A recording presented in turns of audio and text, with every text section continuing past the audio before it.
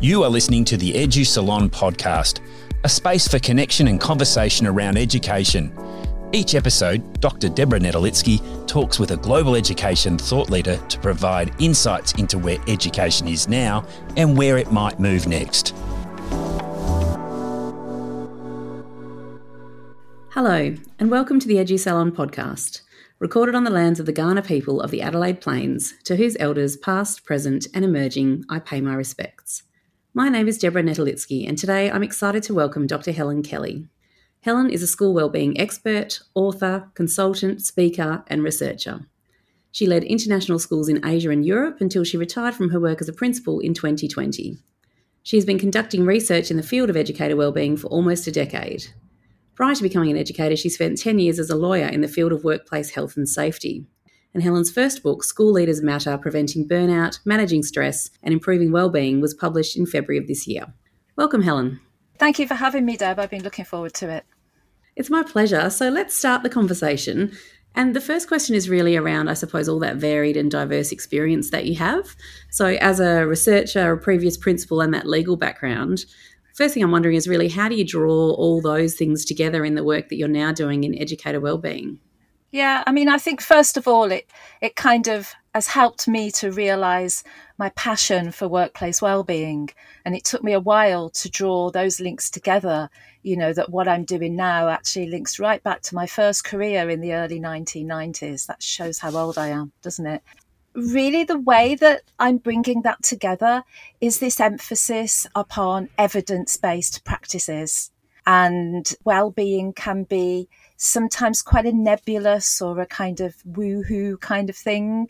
And really, I'm not interested in that. I'm interested in concrete, rigorous, scientific research that shows us the experience of staff working in schools, how we've got there, you know, why this happens, and strategies and tools that we can use to improve the situation. So my kind of legal mind makes me go to that rigorous and evidence-based approach.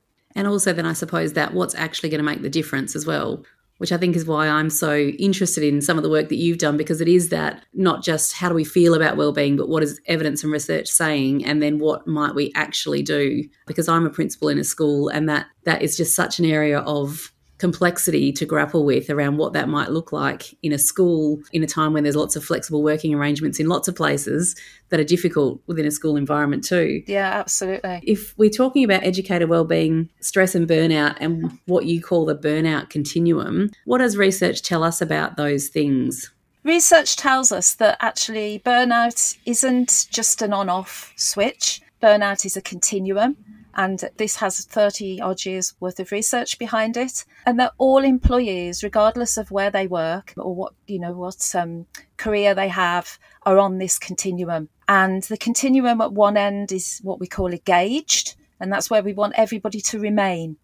And that means that we're not exhausted and we're not cynical about our work. We feel fully committed and we're effective.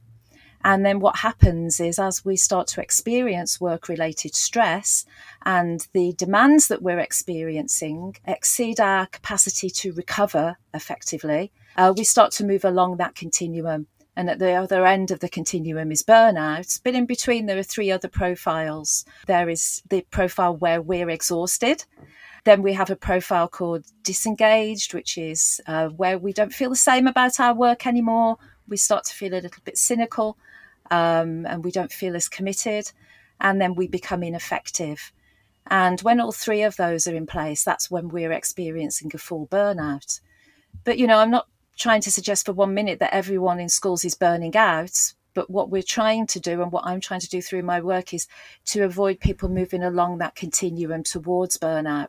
What we know is it's not a one-way journey, you know, that we can move towards and we can come back again. And what's important, and the way I support schools and individuals, is first of all to recognise when we're starting to move along that continuum, but also what we can do to bring us back, because we don't have to move all the way to burnout. And I think there's almost a systemic exhaustion in the profession, you know, after recent years, and just that notion of workload and work demands. And even from a school's point of view, what's the capacity of a school or an education system to pull some of those demands back is a really interesting challenge. Do you think that educator wellbeing is different to other professions' wellbeing? Yes, there are other professions that are similar.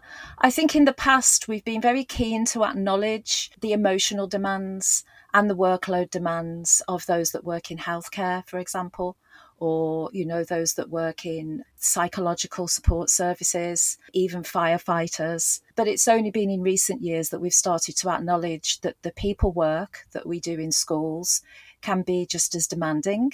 And there's been, up until about 20 years ago, the work was primarily around workload, how much stuff we have to do, the quantitative work. And in the last 20 years, we've started to understand a lot more about the emotion work that we do in schools and the impact that that has on us as individuals and as teams. So I think there are parallels in other people caring professions, but what's happening in schools is quite different to, let's say, your average office work.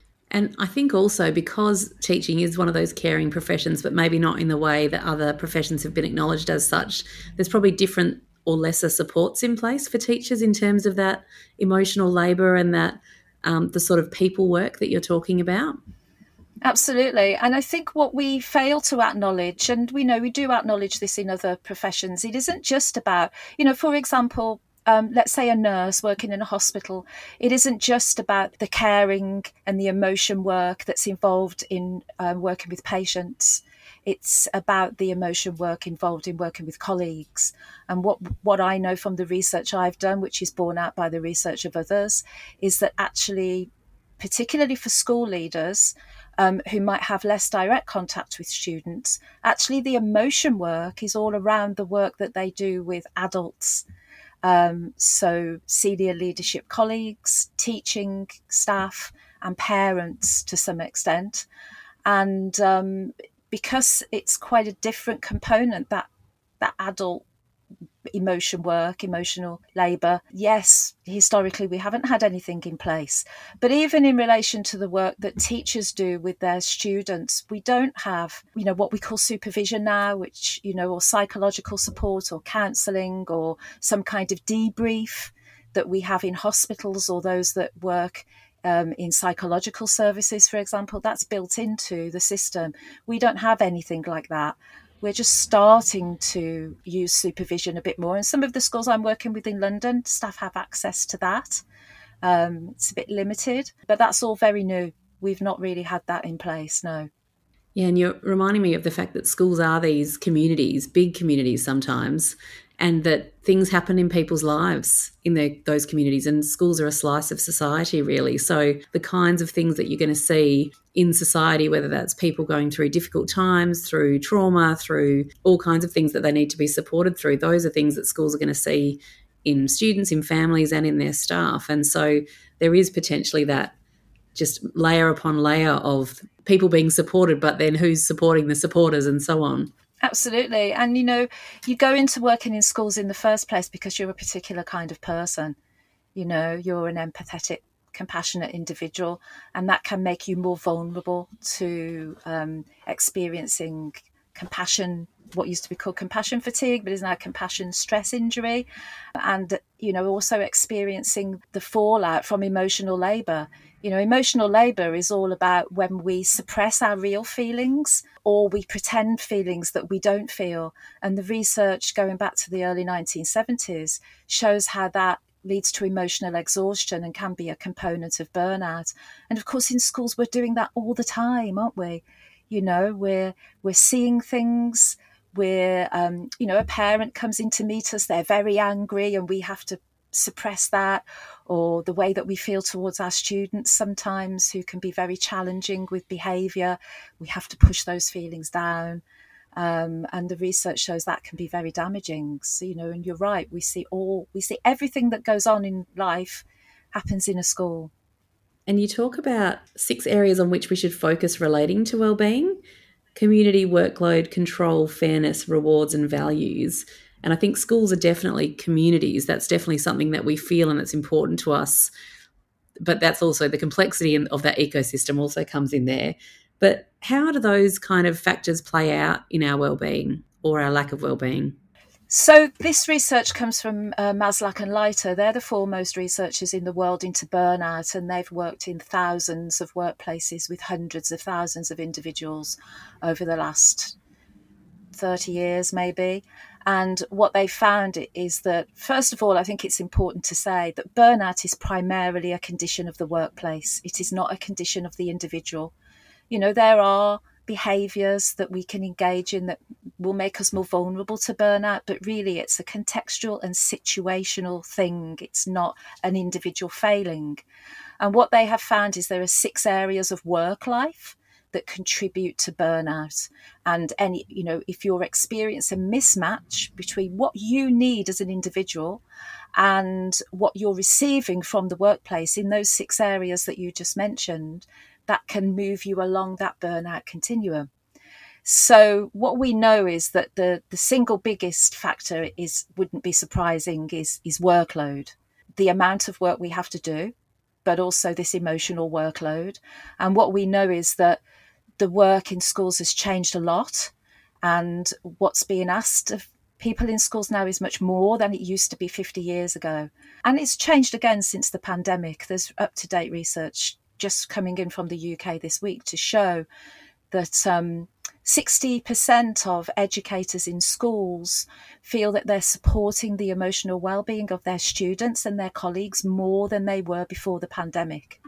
And about a third of those people feel unprepared for it. And 80% of school leaders and 70% of teachers feel that's impacting their well-being. So that comes in next into that community. The community area of work life is actually the single biggest factor for school leaders in making them vulnerable to burnout. And what we know about the quality of those relationships is that if the quality of relationships within our school community are not as we need them to be, that can have a significant impact on our well-being. But also what we know is that if we work in a supportive community that's providing everything we need, that can actually be protective against the other 5 factors. And then the third most common that moves us along that burnout continuum is control. And that's about having autonomy over our work. So that's about having some kind of say in our day-to-day work. And what we find is that teaching assistants, for example, classroom support staff, don't have much, and that can make them vulnerable to burnout. But it's also about having a say in the way that the school is run, in the decision-making process, and feeling that we're working in a collaborative environment rather than a top-down approach. And, we see in some systems in particular around the world, a very top-down leadership approach where staff are not involved enough. And that can have a huge factor. So those are the 3 most important. I mean, I'm just thinking about that complexity of the school community, and you've said that, it's kind of that misalignment between what the individual needs and what's being provided.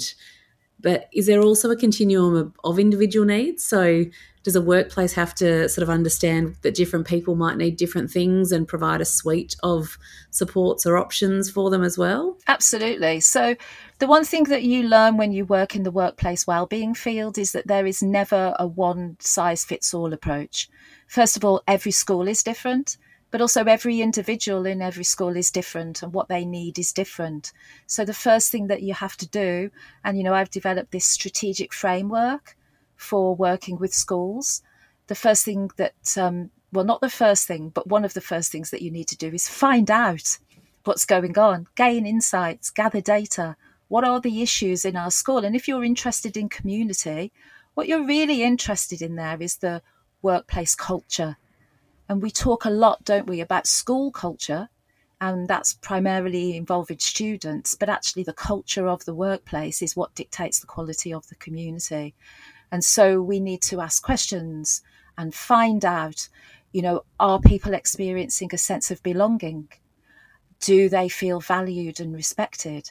Do they feel recognised and appreciated? Are the interactions between colleagues civil and respectful? And, finding out this information will give us an idea of where to start with the whole community. But then, of course, absolutely, individuals will need different things. And so we need to provide a whole range of interventions to meet the needs. And that makes it sound overly complex, but it really is. This framework is about chunking it up and going one step at a time. And if you were to walk into a school, what do you think you might see and hear if the workplace culture was a good one? Yeah, that's really hard to say. I'm asked that often. And actually, it's about those micro moments, the relational micro moments, so it's easy to say, a very simple thing. In a school that I worked with at the very beginning, on the very first day of the school year last year, this school year in September in London, and people told me that after I came in for the first workshop, suddenly people started saying hello to each other as they passed each other in the corridor. Something simple like that, feeling acknowledged, feeling seen, simple things like that. People going to the staff room or the staff lunchroom and having conversations about things that are not connected with work. Just that feeling that you belong. So, for example, another thing that taxes individuals quite a lot in schools is providing opportunities for people to come together outside of the workplace, but they need to meet the needs of all the different cultures. And some schools I work with tell me that their social events are very much built around drinking and going to the pub, and some people feel marginalised by that. So in a school where we have a good workplace culture, we have opportunities for people to come together in all kinds of ways outside of school. And that helps to build those bonds and that sense of belonging in school. But it really is, it when you see it. And also when you go into a school and it's not there, you know it, you feel it. And so what are some of the other things schools can do? Because as you say, culture and wellbeing are both these kind of nebulous things, and there's, sort of probably tokenistic things schools can do, which are not necessarily bad. Like everyone likes a nice morning tea or a free yoga class or something. Those things are nice to have, but they're not going to fix things like workload and sense of value and those kind of things. So if I'm thinking quite practically about, okay, as a school, I'm going to seek to understand where my people are at, but what are the kinds of levers I can pull or the kinds of things I might be able to practically do to start to turn that flywheel of change in terms of a better wellbeing workplace culture? Yeah, well, the first stage in the strategic framework I've developed is about building a wellbeing team. Because what's really important when you set out on this journey, Deb, to put in place those interventions and pull those levers, is that it needs to be a collaborative process. If people feel that it's something that leadership are doing to them, it's going to be less successful. So putting together a wellbeing team with representation from all groups within the staff, but preferably all stakeholder groups. Not all schools will be there. They won't feel that they're confident enough yet to have staff, students and parents all collaborating over staff wellbeing, but that's what you're aiming for. And once you've got that in place, the next stage would be providing some education for stakeholder groups about why this is important, because we have to lay those foundations first. We can't just go straight into pulling levers and putting in place interventions. We need to have team to guide it, and we need everyone in the community to understand why this is important. And there's lots of data out there to show how leader and staff wellbeing connects directly to student outcomes. So I think that's important. Then we go into our collecting data. So we look at what data we've already got, what kind of data do we need. Once we've got that data, it's important to analyse that data and to figure out what story it's telling us. And I think the biggest mistake most schools make, apart from just being tokenistic, is that they have a school staff wellbeing survey, or they collect data in some other form, and then they don't do anything with it, often because they're overwhelmed by it or they don't know what to do next. So it's about analysing that data, figuring out what it's telling us and what should our priorities be. And it's that wellbeing team that are going to be doing this together. And then once we've done that, then we can start to set goals and we can start to put in place interventions. And I think for any school, the first round of interventions, if it hasn't already been done, are going to be around workload. And workload issues are different in every school. The UK government, for example, has a whole pack on workload, and it identifies 6 or 7 areas of workload that are commonly issues in schools that schools should work through. But it really is about identifying what the workload issues are, and also being realistic about what can be achieved within the school's budget, within the staffing levels, but coming together and being collaborative about how can we be smart about this? How can we come up with some clever and creative ways? What can we get rid of? What don't we need to do? What are we doing because we've always done it that way? But actually, what we get from it is not sufficient reward for the amount of hard work that goes into it. So I think that that's a starting point for any school if they haven't already done a workload survey to find out which areas are the most demanding, then to put in place some workload, what we call interventions. So it's definitely collaborative with a number of people. I think that's really important, that point you made about we've seen wellbeing's an issue, so leadership's going to do some wellbeing things to you on your behalf. You're welcome. But actually working with people from a number of different areas, and also that it's context dependent, that what might work at my school might not work at the school down the road or overseas or whatever that might be. Absolutely. And using data. But if you're generating data, then make sure you do something with the information. Absolutely. There's no point doing your wellbeing survey if you then put it in a drawer till the next year and do another wellbeing survey. Yeah, and what you want in your wellbeing survey or surveys, if you do, short ones across the year, which is preferable, because if you do one once a year, that might be a bad time. But it's really important that you get a high participation rate. There's no point in putting a survey in place and only 30% of staff take part. And one of the ways to guarantee a high participation rate is to make sure that the previous year's survey was acted upon. Mm-hmm. So the results were shared with staff, no matter how, bad they were, and no matter how badly leadership think they might reflect upon them, that the results were shared. And then together we figured out how we might act on those results. Because if you have, 1 or 2 years of a survey and you don't share the results and you don't do anything with the data, then by the time you come to the third year, your participation rate will be so low that the data will be pretty much ineffective. It's not telling you the story. So absolutely. And in the work you've done with schools, what are some of the best or coolest things that you've seen a school do? Like, are there any really creative things that particular schools have come up with and said, this is something for our staff, so this is something we're going to bring into life?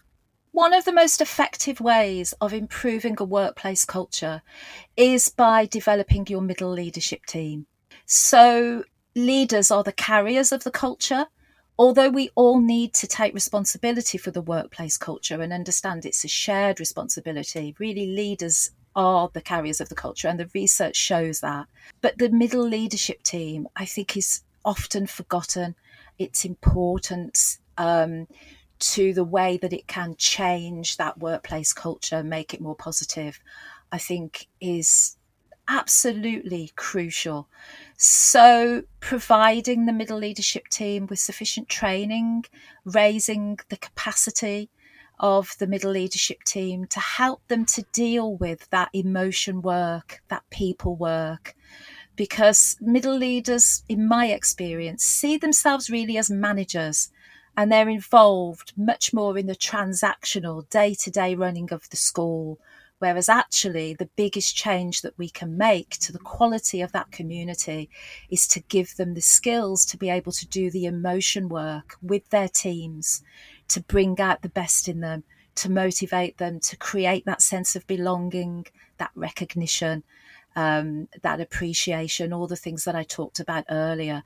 And so some of the most effective work that I've done with schools in the last few years is working directly with those middle leadership teams to upskill them in these areas. And also, that involves workshops, but it also involves one-to-one coaching with middle leaders around having these conversations, having courageous conversations with staff, but also how we bring out the best, how we help everyone to feel that they belong, how we create a collaborative environment within our teams so that every member of staff is feeling that sense of belonging and is bringing their best to the workplace every day. So I really think if I was going to recommend one thing to schools, it's really think about how you're training and using your middle leadership teams and providing them with the skills that they need to do the emotion work. And of course, also embedded in that is your senior leaders need to have those skills too. And often in schools, senior leaders don't. So again, it's about providing, capacity building around those emotional leadership. And so you're building the skill and capacity of a lot of people in your organisation to do that relational people work, so that they have the skill themselves to take that on and to be effective, but also then that has ripple effects across the organisation to those people who are feeling hopefully more supported, and it probably changes the way people do speak to each other and engage with one another. It changes everything. We can turn a toxic workplace environment into a positive workplace environment actually more quickly than you would imagine, certainly over a period of 2 years. But in the first year, we will start to see a significant difference. And it has an enormous impact. That's nice to hear. The previous episode was on coaching culture. So this is sort of coming in nicely with some of the other things that I've been thinking about due to guests on this podcast. But I heard you actually on a different podcast, and I actually listened to it twice, because I listened to it once and then I started it from the beginning again and listened to it again. And I think personally what really resonated with me was the idea that you talked about of work recovery. So as an individual rather than, I suppose, as a school leader, the concept of work recovery. And there was a couple of things you said. One was around micro recoveries, trying to find frequent recoveries. And you said something like, the benefits of the weekend last until Tuesday. So you need to find times other than the weekend to recover from your work. I guess I'd love you to talk a little bit more about that, because that really personally resonated as a challenge for busy educators. Yeah, I just want to refer back to put this in a context to a couple of things I've already mentioned. First of all, when we to take this strategic approach and we start looking at putting interventions in place, in the workplace wellbeing field, we talk about 3 kinds of interventions. The first are primary interventions, and they're the ones that we've already talked about today, Deb. They're the ones that are at the organisational level. And then at the other end, we have the tertiary interventions, which are what we do when someone's already become ill. And they're probably already off work. And then the middle one is secondary interventions. And that's where we provide information and support so that individuals can better manage their stress.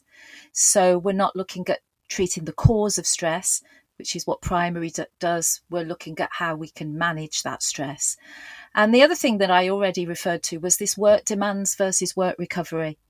So the organisational level, the primary interventions, they deal with the work demands, the 6 areas that we talked about: workload, community, control, those. But we also have work recovery. And what we know from the research is that it starts to go badly wrong for individuals when they don't just have too much in the way of work demands, but they're unable to put in place effective work recovery. And again, there's some great research in the field on this. So what we know is that effective work recovery consists of 4 work recovery experiences during our non-work time. And the first one is psychological detachment.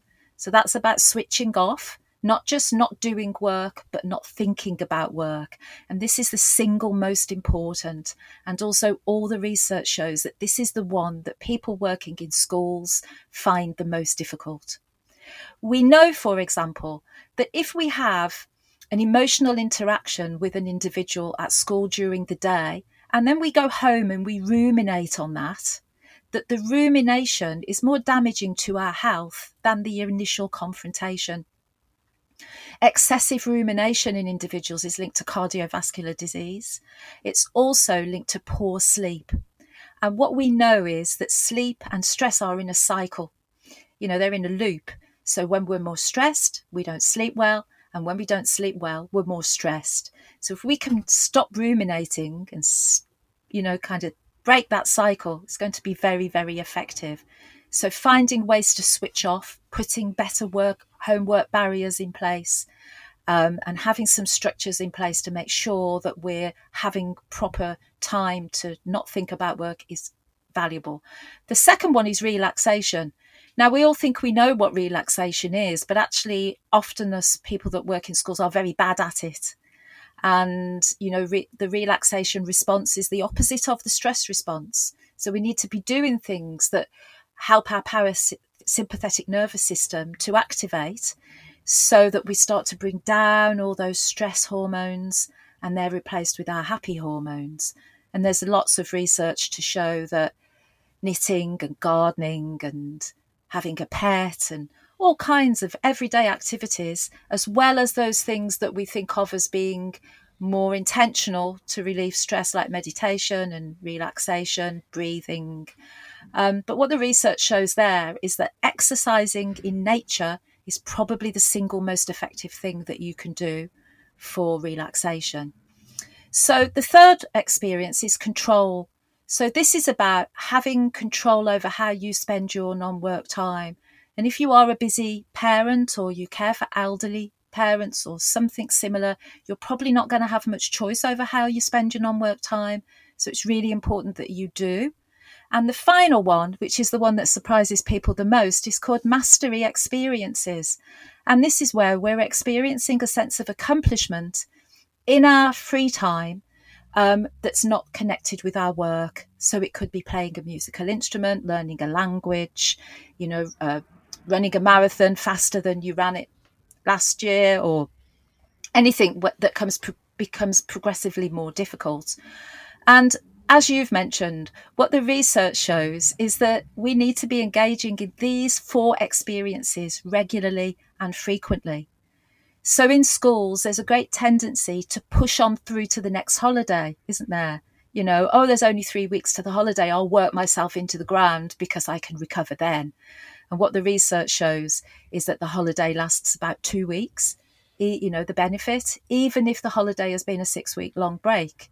So it's not good enough to push through to the holiday.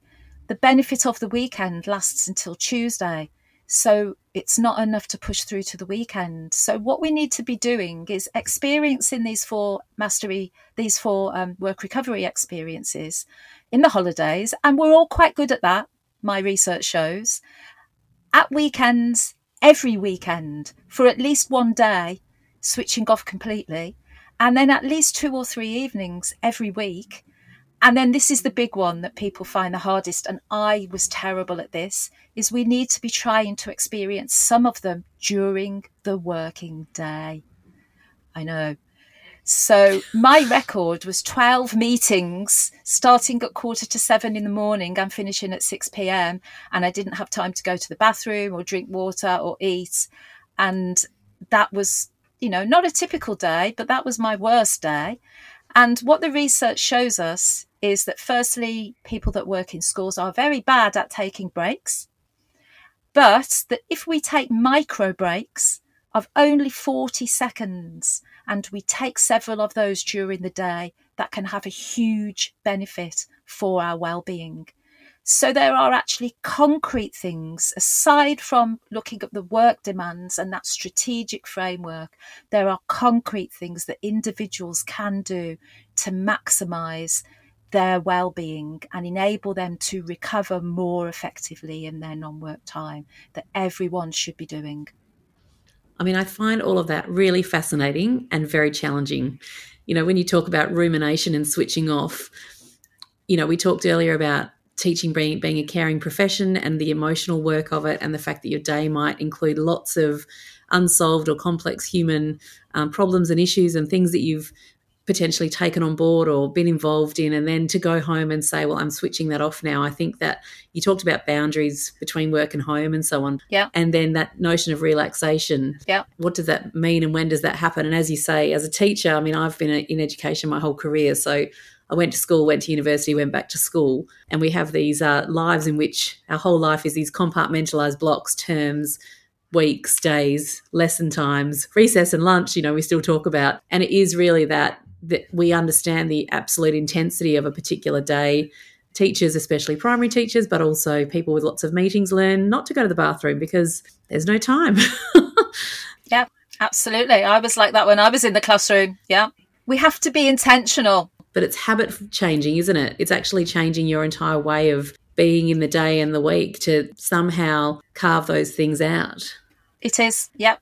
Yeah, I mean, what I do in my workshops when I work with individuals and with schools is we have a work recovery assessment so that people can look at those 4 experiences, but they can also look at the 4 time, the holidays, the weekends, the evenings, and the working day, and they can identify what they need to change most. And I recommend you don't ever try to change more than 2 things because it's too much. And, then we look at ways in which that can be done.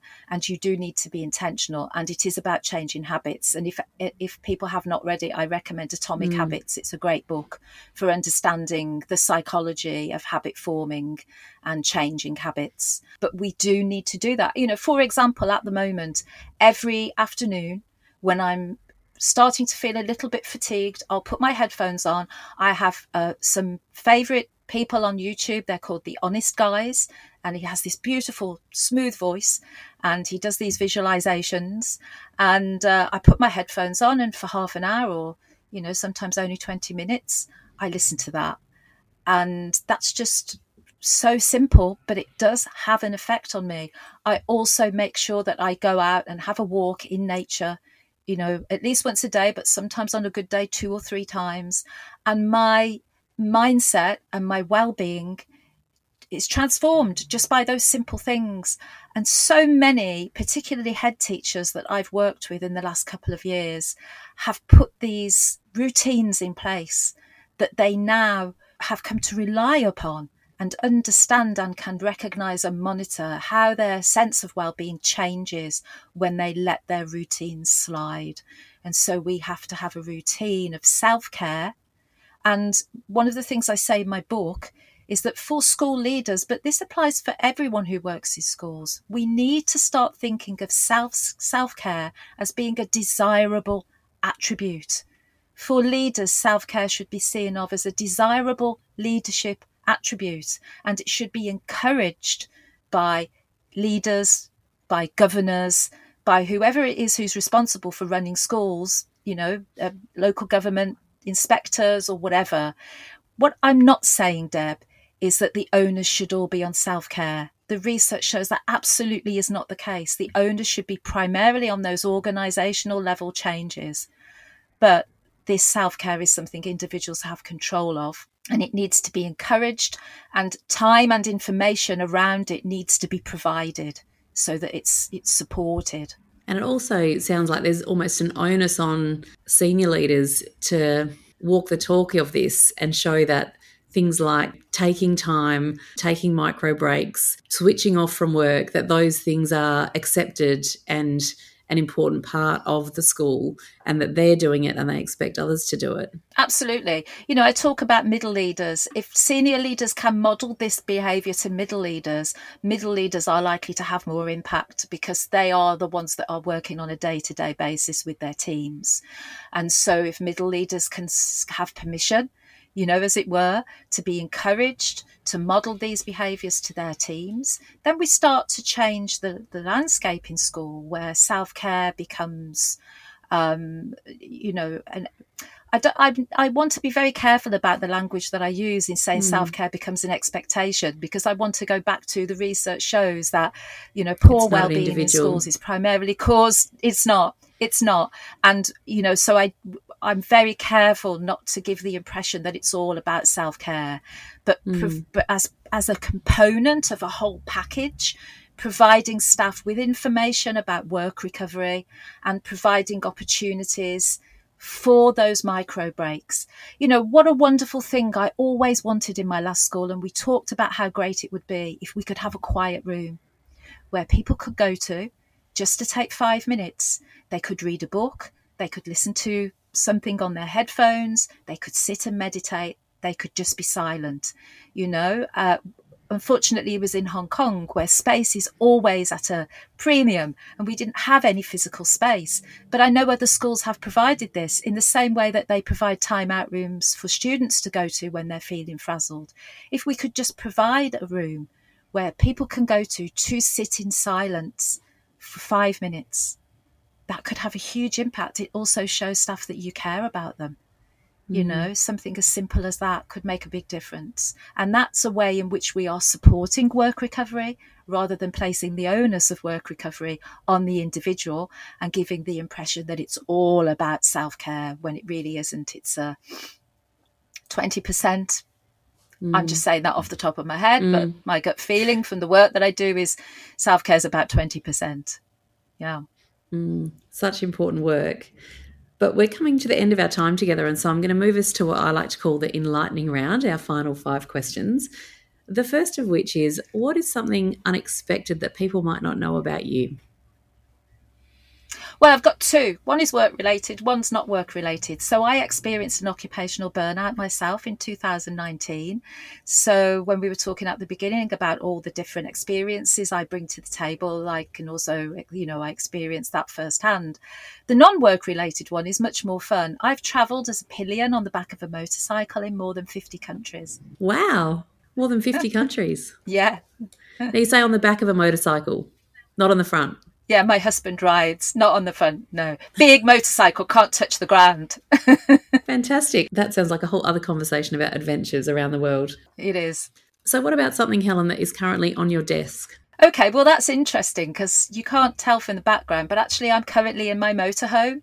So I don't have a desk. So at the moment I'm in Ireland. We're in the process of buying a new house here. And we're spending the summer living in our motorhome, waiting for the sale to go through. So I don't have a desk. So I'm actually your archetypal digital nomad at the moment. That sounds great. Great not to have a desk. Who is someone that inspires you in the work that you do? Yeah, it's probably quite different to the things that other people say. I'm actually most inspired by the kind of founders of the labour movement going back about 200 years, who really first did that initial work to improve the welfare of workers. And, the work that I did when I was a solicitor in the 1990s was very much connected to that, working as part of the trade union movement. And so I really feel a deep connection to that, to provide the best for people in the workplace. No one should have to go into their workplace and be harmed by it. Wow, that is really interesting. That sort of historic tradition of looking after the worker that sort of carries through from your early career and even before that to now. Yeah, absolutely. What is one thing that you've got coming up that you're excited about? I have a business trip to Dubai at the beginning of June. And what's exciting about that is that I'm going to be working with principals plus staff and parent representatives in an organisation that has 43 schools. So I'm going to be meeting representatives from all of those schools. So it's an opportunity to have an impact right across a large organisation that supports tens of thousands of students. So that's really exciting. I'm really looking forward to it. It sounds fantastic and great to see the reach that your work is having. I'm sure it's resonating all over the world.